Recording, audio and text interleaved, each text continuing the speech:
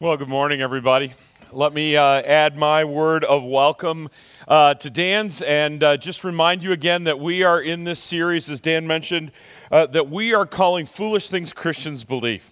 And we started way back on Easter, right? And the first, maybe the most foolish thing, at least as far as the world is concerned, that we believe as Christians is this idea that somebody can actually rise from the dead. I mean, that's what we believe. We believe Jesus did physically rise from the dead, and because he lives, we're going to live too. Because he rose from the dead, that means that we will one day rise from the dead and we will live forever with him. And according to the world, that's just a bunch of foolishness, but we know it is God's truth and it's our hope.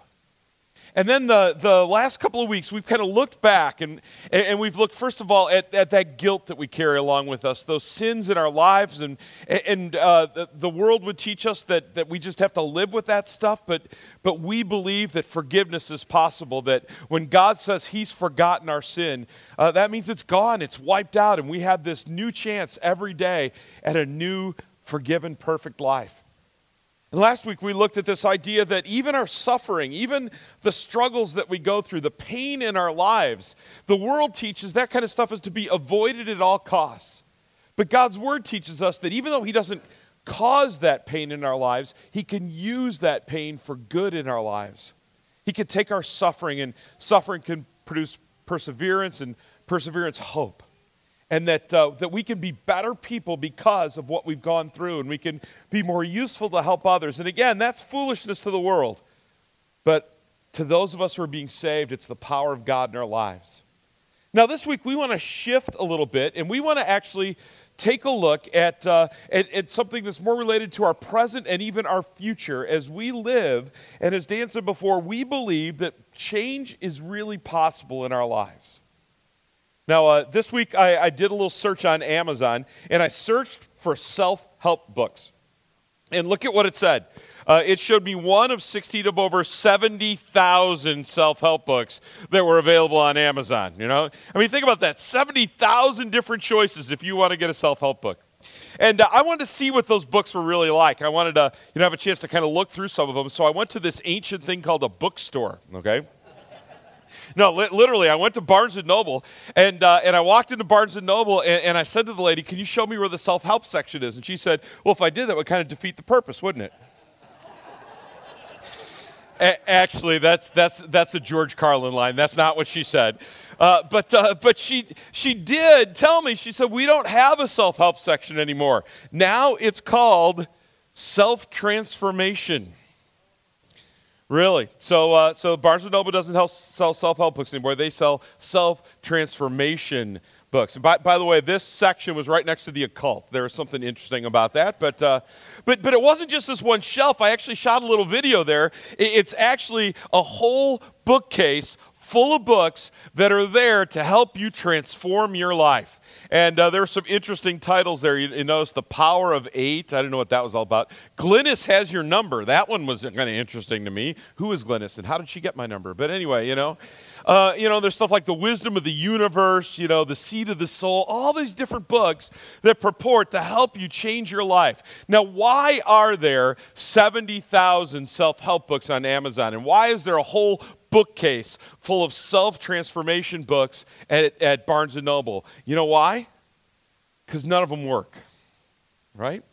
And the reality is they just don't. You can read all those books and try to change your life, but the reality is the world recognizes the fact that change is really hard. In fact, last year there was this article in Forbes magazine, and it was 8 reasons why it's so hard to really change your behavior. And they had a whole list of things, from things like we're trapped in our own thinking to we try to change too much too fast. They just had this whole list of reasons why change in our lives is really incredibly hard.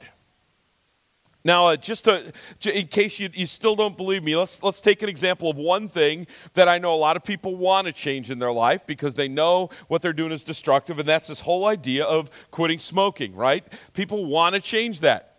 Now, the U.S. Center for Disease Control says it takes the average person who smokes 8 to 11 times of quitting before they finally are able to quit. And the American Cancer Society says about the same thing. But guess what? The University of Toronto actually did a study on this. They followed 4,000 smokers for over 10 years. And guess what they found? How many times do you think it takes the average person who smokes regularly to truly quit? How many times do you think? It was 30. Folks, change is hard. Real, lasting change in our lives is really hard. And guess what? Even the Apostle Paul recognized that. In Romans chapter 7, he wrote this. He wrote, I do not understand my own actions, for I do not do what I want, but I do the very thing I hate. Can you relate? I sure can. I mean, I'll have the best intentions about some change, something that I want to fix in my life, and I'll try hard. But guess what? I found out, and probably you have too, trying hard isn't enough, and I end up doing the very thing I don't want to do, right? Or not doing the very thing I've decided I want to do. We can really relate. But here's the amazing thing. There's something in us that really desires change, right? There's something in us that knows that there's stuff in our lives that isn't right. It's not in line with God's plan for our lives. It's not the way we want to live our lives. And we really desire some deep change in our lives. We really do. We really want to see change happen in our lives. And guess what? God wants that for us too. In fact, in Ephesians, Paul wrote this. He said, our job, that what God is trying to do in our lives is we must become a mature person, growing until we become like Christ. And in fact, a couple verses later, he says it this way. He says, we will grow up in every way into Christ. Literally, one translation says until we achieve the full stature of Jesus. When you were little, did you ever want to ride the roller coaster and there was this sign, that said, no, you're not tall enough, you can't do this. Literally what the Bible is saying is we're supposed to be as tall as Jesus, right? I have this little daydream, this little kind of fanciful idea in my head that someday up in heaven, I'm going to be so much like Jesus that somebody's going to come running up to me and go, Jesus, finally, I've been waiting to meet you. And then they're going to look at me and go, oh, wait, you're not Jesus, but you look like him. No. Not physically, right? I mean, that's not really what God is saying here. What he is saying is that his dream for us, his plan for our lives is that every day we would become more and more like Jesus, that our lives would be more and more like what he created us to be. I love what one Christian author writes. He writes this. He says, God loves you just the way you are. Let me stop right there and make sure you heard that. You don't have to change a thing. God loves you just the way you are, but he's not content to leave you that way. He wants more for you in your life. And so the foolish thing that we as Christians believe is that our behavior is not fixed. In other words, we truly believe that lasting change is possible in our lives. That's what we believe. And so that's what we want to talk about this morning, this idea that lasting change is possible. And look at these words from Romans, because this describes why it's possible. It says, have you forgotten that when we were joined with Christ Jesus in baptism, we joined him in his death? For we died and were buried with Christ by baptism.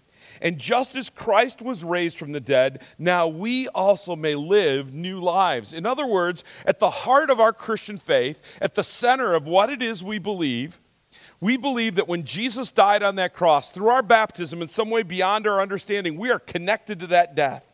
It's as if we died with him on the cross. Our old self died with him on that cross. And when Jesus rose from the dead on that first Easter morning, what we believe is literally we rose from the dead with him. We rose to this new life.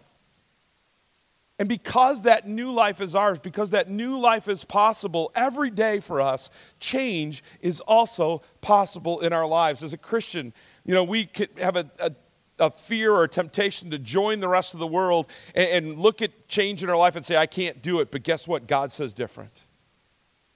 God says we can do it. We can change. And so I want to spend the rest of this message getting just really practical with you on how God makes change happen in our lives. how we work with the power of God in our lives to see that change take place. And I'm actually going to be referring to a book. It's by a guy named Michael Hyatt. Now you may go, well, wait a minute. Did you get that on the self-transformation section, right? Maybe. It might be there. If in that Amazon search, it might show up. I'm not sure. But here's what's different about this book. Michael Hyatt is a Christian. In fact, he's a dedicated Christian. He led a Christian publishing company for many years. And in his book, what he sought to do was to capture the biblical principles about change. And even though he wrote this for a secular audience, he quotes the Bible and he talks about Jesus as an example a lot in this book. He's got God's wisdom for change in there. And so I want to take a little time with you as we end the message today to go through 4 things that he says that I think he's dead on, come right out of Scripture. 4 things we need to know and understand if God is going to be able to work that change in our lives, okay? And here's the first one. Hyatt says this. He says, if you're going to change, you need to find your why. And what he means by that is that you need to know the motivation for change. I love this quote from him. He says, people lose their way when they lose their why, right? If you're going to try to change something in your life, if you don't know why you're trying to change that, if you don't know your motivation, it's not going to work. And he uses some examples of bad reasons for change. Like, for example, he says one of the bad reasons people try to change is they try to change to please other people. A number of years ago, I saw an example of that. A friend of mine's wife called me, now, not somebody connected with Trinity. It's a friend of mine from outside of Trinity. And his wife called me and he said, I just want you to know, she said, I think my husband has a problem. I think he's got a drinking problem. And I'm going to talk to him about it tonight, but you're his good friend, and I know what's going to happen. He's going to reach out to you tomorrow, and I need to know that you're going to support me. I need you to know you're going to help me with this. And so I promised her I'd do what I could. And so sure enough, the next day, right away in the morning, I get a phone call from my buddy, and he said, my wife talked to me last night, and she thinks I've got a drinking problem. Can we have lunch? I want to talk to you about this. I said, sure. So we're at lunch, and as the conversation was going on, finally I just looked at him, and I looked at him, I said, do you have a problem?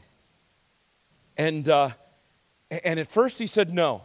He said, no, I don't have a problem. Then he stopped himself, and he said, actually, yeah, I do have a problem. He said, I got a problem with my wife. And he shared what he meant. What he meant was he didn't think he had a drinking problem. But he thought his wife was just being hypersensitive to the issue. She had some history of alcoholism in her family. And he said, I think this is really her problem. But for her sake, I'm going to try to change. He said, for her sake, I'm going to cut back on my drinking. How do you think that worked? It didn't. And it wasn't until about a year later when he finally admitted to me that he believed he had a problem that finally change was possible in his life. Folks, we got to know our why. We got to know our motivation, and it can't be to please others. Now, surprisingly, another reason Hyatt says is not a good motivation to change is to please God. You might say, well, wait a minute. Aren't we supposed to try to please God? Wouldn't that be a great motivation for change? And he says no, and here's why. How many of you think you can change enough in your life to please God? I mean, think about that. The standard's pretty high. Jesus says, be perfect as my heavenly Father is perfect. So if you're really going to change your life on your own so you can please God, you got to make yourself perfect. Who thinks they can? Yeah, right. I can't, right? We can't. And in fact, again, the good news is we don't have to, remember? God loves us just the way we are. We don't have to try to change our lives to please God. Another friend of mine, he doesn't go to Trinity. I'm trying to convince him to come to church here with us. And he keeps telling me, I'll come when I clean up some stuff in my life. He just feels like he can't come to church until he gets his act together. And I keep trying to tell him, no, it's the exact opposite. You come to church so God can help you get your act together. But so far, he's like, no. I got to clean my act up before I can come to your church. He's trying to please God. He can't. So what is the motivation? Well, Hyatt says this. He says the Bible tells us clearly the only real motivation for changing our lives is in response to God's incredible love. Right? We're not trying to please God. We're not trying to please other people. We're not even trying to please ourselves. The response to God's love in our lives is the only real reason for change.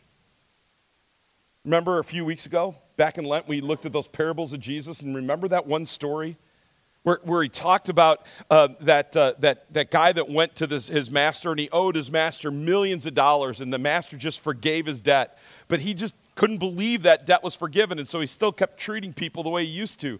And what Jesus was trying to help him understand was, no, that forgiveness he had received should motivate him to a new life, to a different life. And that's the only real motivation for change in our lives. Our why is because what God has done for us. So Hyatt goes on and he says this: once you know your why, the next thing is you've got to think backward. Now that's a little weird, right? He uses this quote from Marshall McLuhan. He says, we drive into the future using only our rearview mirror. Now what he's talking about is this idea that we have to deal with our past. You guys know, by the way, if you want to make money, the number one fastest growing healthcare industry is tattoo removal. It is, that's true. There's a lot of bad tattoos out there and a lot of people that want them off. So if you want to make some money, open up a tattoo removal place. That should work for you. But what High is trying to say is, if we haven't adequately dealt with our regrets, if we haven't adequately dealt with our past, they're going to forever keep control of us, and change isn't going to be possible in our lives. There's always going to be this little nagging voice that looks at our past failures and it keeps us from growing the way God wants us to grow. That's why our message from a couple of weeks ago is so important, that our past is not fatal, that our past is forgiven, that God has not only forgiven, but he's forgotten our sins. The Bible says as far as the east is from the west, that's how far I have removed your transgressions from you.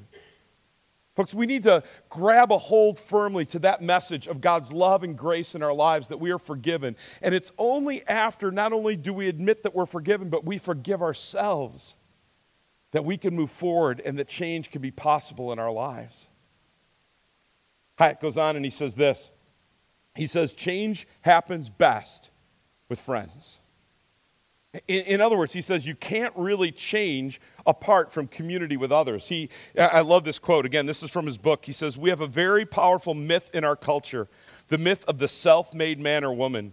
But let's be honest, there's no such thing. Success requires help, usually lots of us.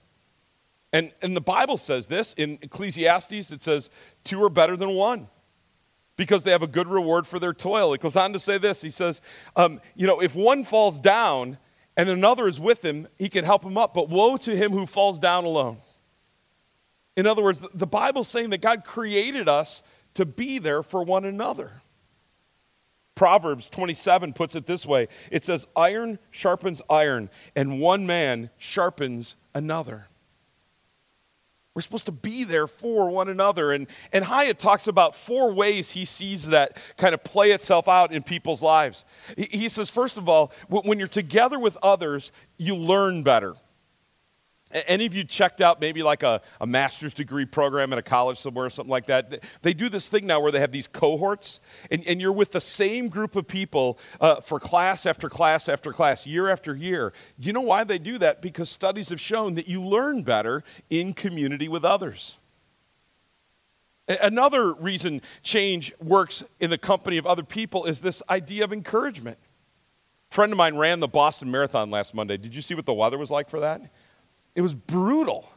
And she told me later afterwards that there were a number of times she just wanted to quit. But you know why she didn't? Because she knew all over the country she had a whole bunch of friends that were praying for her and were following her progress on the website. They had this cool thing on the website where there was a little chip in the bib that she wore. And you could tell when she hit every one of the checkpoints, and you knew how fast she was going at each point. And she said, I knew you guys were watching. I knew you guys were encouraging me. I knew you were praying for me, and that's what kept me going. By the way, she also said there was a little accountability to that too. She knew if she quit, she didn't show up at that next checkpoint and was sitting in a Starbucks somewhere or something, we'd be disappointed. And so that spurred her on. And honestly, Hyatt points it out, and I know this is true for me, when we're trying to change together with others, there's a little bit of competition, that, well, if you could do it, I can do it, right? Those are all good things. There's all positive ways that God uses our relationships to help change happen. It's why we say this here at Trinity all the time, and I still think you came up with this, Dan. I do, maybe, yeah.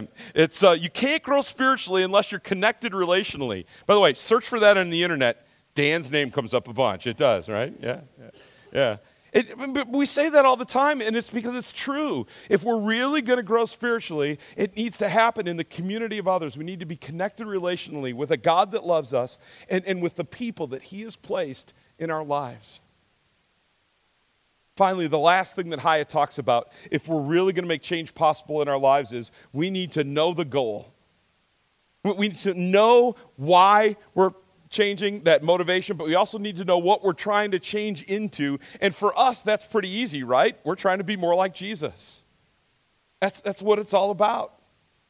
And here at Trinity, we talk about these 7 values, this idea of worshiping and connecting and sharing our faith and serving other people. We talk about being generous. We talk about leading others, that we're disciples who make disciples. And we do talk about holding one another accountable, encouraging one another, and making sure everybody stays on track. That's how we live out our lives to be more like Jesus.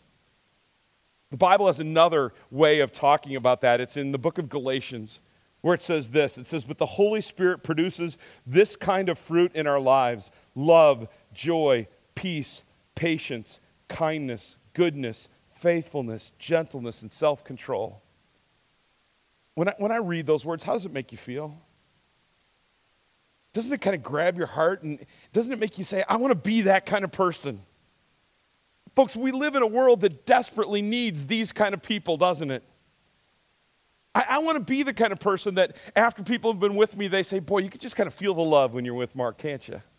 I want to be the kind of person that has that inner joy that no matter what the circumstances, that joy just kind of leaks out of my pores. I want to be the kind of person that exhibits the peace that passes all understanding that can only come from God. I want to be a patient person. I want to be a kind person. I want people to think I'm good and faithful. I want to be gentle, even as I speak God's truth to people. I want to know that I can go into any situation and God is going to give me a sense of self-control in those circumstances. That's the kind of person I want to be. And again, that's the kind of person the world desperately needs. And it's the kind of person God promises we can be through the power of his Holy Spirit working in us. Back to that Romans 7, where Paul was talking about struggling with change in his life. And I love how he ends that section. He says, who will free me from this life dominated by sin and death? And then he goes, thank God. The answer is in Jesus. Folks, we have this incredible promise from God. The change is possible in our lives. That we can be better people every day. Now, by the way, Dan mentioned this before, but just a little commercial here. If you want to know more about what we are doing as a church to help you be more like Jesus, or if you want to be more a part of that effort to help more people here at Trinity be disciples who make disciples, to be people who help one another grow, I just encourage you. That Saturday morning coming up in May 12th, join us here. We're going to be right here at Trinity Green Trails. People from all of our campuses are going to be gathering together so that together we can talk about what it means to be disciples who make disciples, what it means to be people who are growing more like Jesus every day and helping other people do that too. Just encourage you and invite you to be there. But before I end the message, I just want to share one last quote with you. It's one of my favorite Martin Luther quotes. It actually hangs up in a framed thing in my office. Just listen to these words. Luther wrote, "This life, therefore, is not righteousness, but growth in righteousness. Not health, but healing. Not being, but becoming. We are not yet what we shall be, but we are growing toward it. This is not the end, but it is the road." Here's why I love that quote so much, because, guys, I've been working in churches in one capacity or another since 1980. It's a long time. It's almost 40 years. And I've been trying to follow Jesus even more years than that. And you know, it'd be tempting at this stage in my life to kind of go, well, it is what it is, right? You can't teach an old dog new tricks. And it's kind of like, you know, what you see is what you get, guys. I can't really change anymore. But I don't want to do that. Honestly, I want to be the kind of person that until I get to heaven is still seeking to grow, is still seeking to be better. And God's promise to me, I think, is such an amazing promise. He promises me that that is possible in my life. Not only is it possible, but He is going to be the power for that change in my life. Isn't that amazing? We have a God that loves us so much. He's just not content to leave us this way. He wants us to be more like Jesus. Let's pray about that right now. Lord, thank you for this gift of your love and your grace through Jesus Christ. Lord, we admit to you that oftentimes we don't really want change in our lives. We're comfortable in our faults and in our failings, and change just seems too hard. But Lord, you've promised us the power of your Spirit to live within us. You've helped us understand the why, and that is in response to your love and your grace in our lives. And you've given us the goal, which is to be more like you. And you've given us this gift of our past being gone and forgiven. And you've given us the incredible blessing of knowing that we have others right alongside us who are going to help us grow more like you. So Lord, help us to be more like you. Help us to grow. And when the world says change is virtually impossible, tell us again that your wisdom is that real, lasting change is indeed not only possible, but we should expect it in our lives. And Lord, I pray that you'd also hear us as together we pray the prayer that Jesus taught us.